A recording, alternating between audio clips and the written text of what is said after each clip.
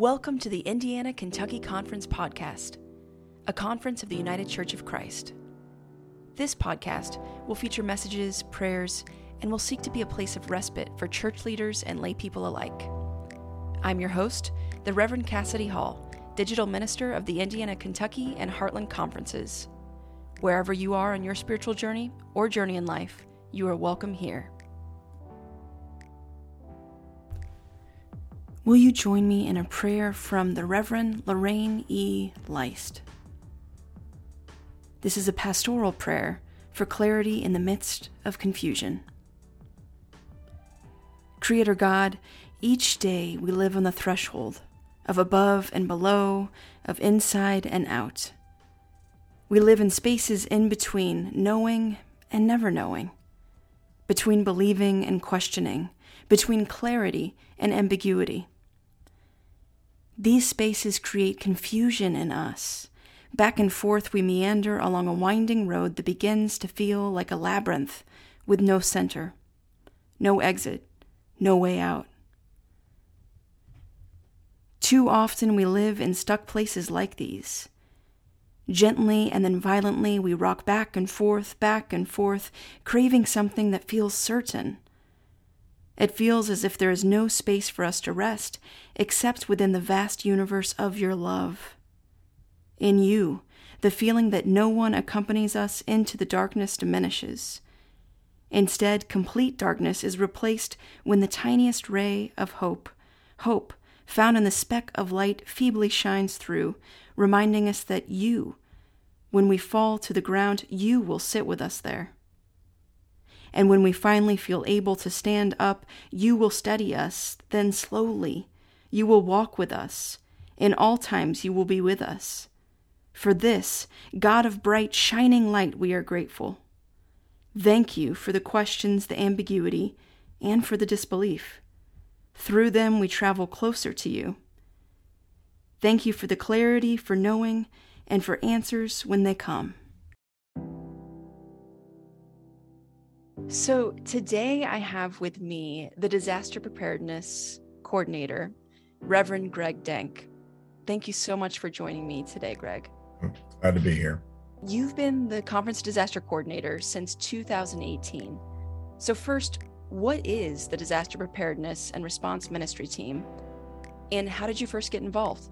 Well, the Disaster Preparedness and Response Ministry basically is a ministry within the Indiana-Kentucky Conference that is focused primarily on preparing our churches in case of a disaster, as well as how do we respond to a disaster within the geographic boundaries of Indiana and Kentucky.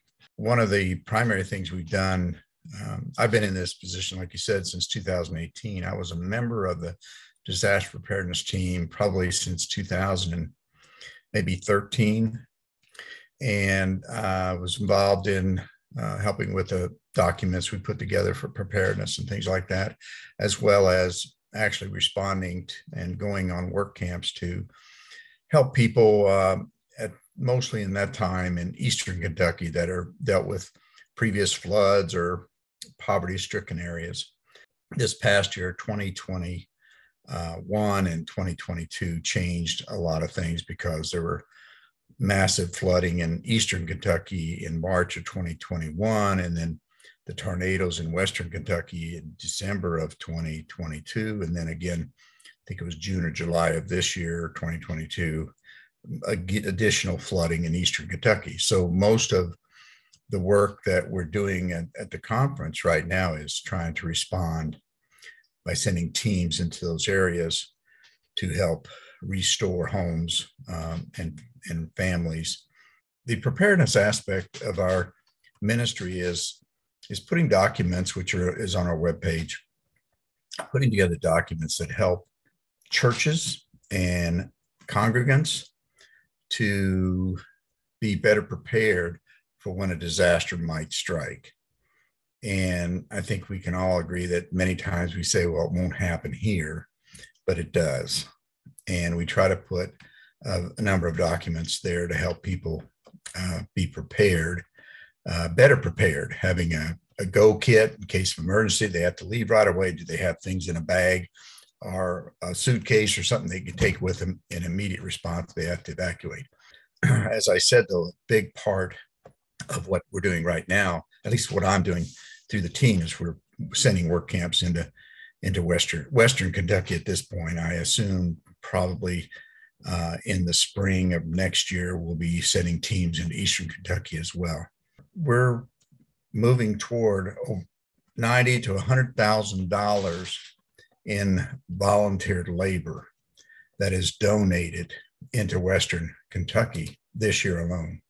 So it does make a big difference of when these volunteers come and help for a week or a couple days to restore homes. I got involved in this back in when Hurricane Katrina went through New Orleans area. I was in seminary at that time, and I was asked to join a team to go to Long Beach, Mississippi, to help restore some areas down there. This was 3 months after the hurricane hit, and that week I spent, it was Thanksgiving week, and it just changed my whole view of disaster and how people that have experienced that need help from others. So it became part of my ministry. When I became pastoring a church up here in Indianapolis, Pleasant Run United Church of Christ, that was a major part of the ministry of the church. We took multiple work camp trips throughout the country. And it just seemed like when I resigned from that position, it seemed logical that I would continue in the disaster response ministry. And then when my predecessor decided it was time for her to resign from this position as disaster coordinator, I was asked by our conference minister if I would be willing to take that on. So I was, and here I am. So I've been doing it now for 4 years, and hopefully we're making a difference in the lives of people, certainly in Kentucky, but there are disasters that hit Indiana as well. So we respond to those as well. Yeah. Yeah. And to find a lot of the information, those listening can go to ikcucc.org and click on the top where it says ministries, and then you'll find disaster preparedness. Another way to find that is going to ikcucc.org/disaster-preparedness. Greg, another question I want to ask you, just in terms of the fact that we are surrounded by so much disaster and so much crisis in our midst, in our congregations, in, our personal lives, in so many different ways. And I wonder if you have any words of wisdom for the endurance of dealing with disaster, the endurance of dealing with the different crises in our midst. Yeah, I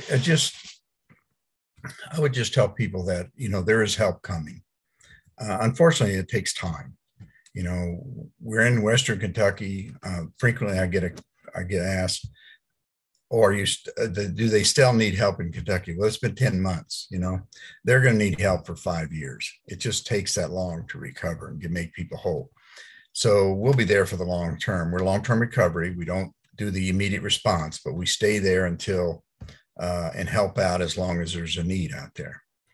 But for the folks that are going through the endurance, I think one of the things that is satisfying to me is when we go to these people's homes and we're helping them rebuild, is it brings a sense of hope to them, because it is an overwhelming situation for many of them. There's so much damage and so much to do that they can't, many times they're just in a state of flux because they don't know where to begin. And when we can go in and give them help, and certainly our teams and teams that follow us or teams that preceded us, they're seeing that, and they're seeing that the people in the world do want to help them and have come to their rescue, or to come to just help them. And I think that that alone brings encouragement. as far as myself and the workers on these work camps, yeah, it's grueling and it's hard. But one of the things that I share with all the volunteers is work at a pace that you can sustain. One of my primary objectives is that the volunteers have a great experience and that they are safe. So each individual volunteer can kind of set their own pace, and we don't put any demands on them. We provide the work opportunities, and they can work however they feel safest and best at. And we do offer a variety of jobs. So many volunteers would say, well, I would come, but I don't have construction skills. Well, you don't necessarily have to have construction skills. We have people in place that do have those skills that can tell us what to do and how to do it. And we can, then we can just be a part of that and just follow instructions. So that's helpful. What a testimony of hope for us to also remember in our own times of disaster and crisis, that the phrase you said, there's help coming. Yeah, there's help coming. I mean, they see us and they know that they're not left alone. Just give you a quick experience I had just a week ago. A gentleman his whole house was destroyed in the tornado, and he had some construction knowledge, so he's building his house, but it's become an overwhelming task. So the organization that I'm partnering with asked that we go in and give him a hand. And before the week was out, he still got a lot of work to do. Before the week was out, he says, you know what? He says, I can't thank you enough for being here and helping me, because there's times I go home at night and I just want to give up. But he says, I know that I'm not in this alone. I have people helping me. And he says, in fact, when I finish building my house, I'm going to join teams like your teams and go out and help people that have experienced disasters. I think that's a transformational thing you see in people, because they see, in our case, the hands of Christ working to help them. And they say they want to be a part of that to someone else in the future. Yeah. What a way for us to partner in being the church as the Indiana-Kentucky Conference outside of our church walls. What a beautiful thing. And the other thing I'll say too, that because we all come with different worldviews, political views, theological views. And honestly, in all the work camps I've been on, the central theme is we're the hands and feet of Christ.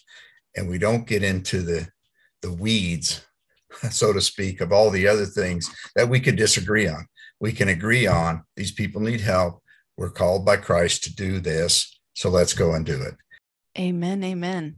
So Greg, if someone listening to this really wants to get involved and is eager to help, whether that be joining a work camp or whether that be financially supporting a work camp, what would they do next?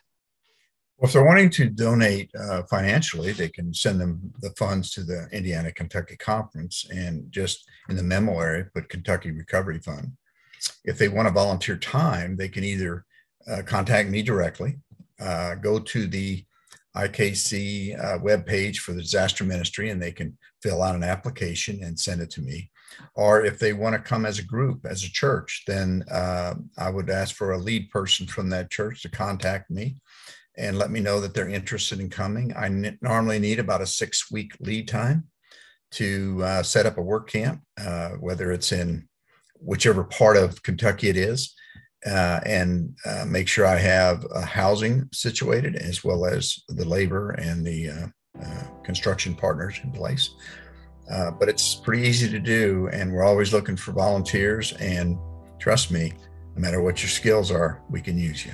Thanks so much, Greg, for joining and for sharing more about this important ministry and the ways we can be a part of it. Thank you, and God bless.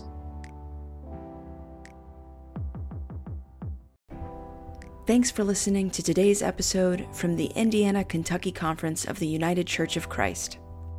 You can find out more about us at ikcucc.org.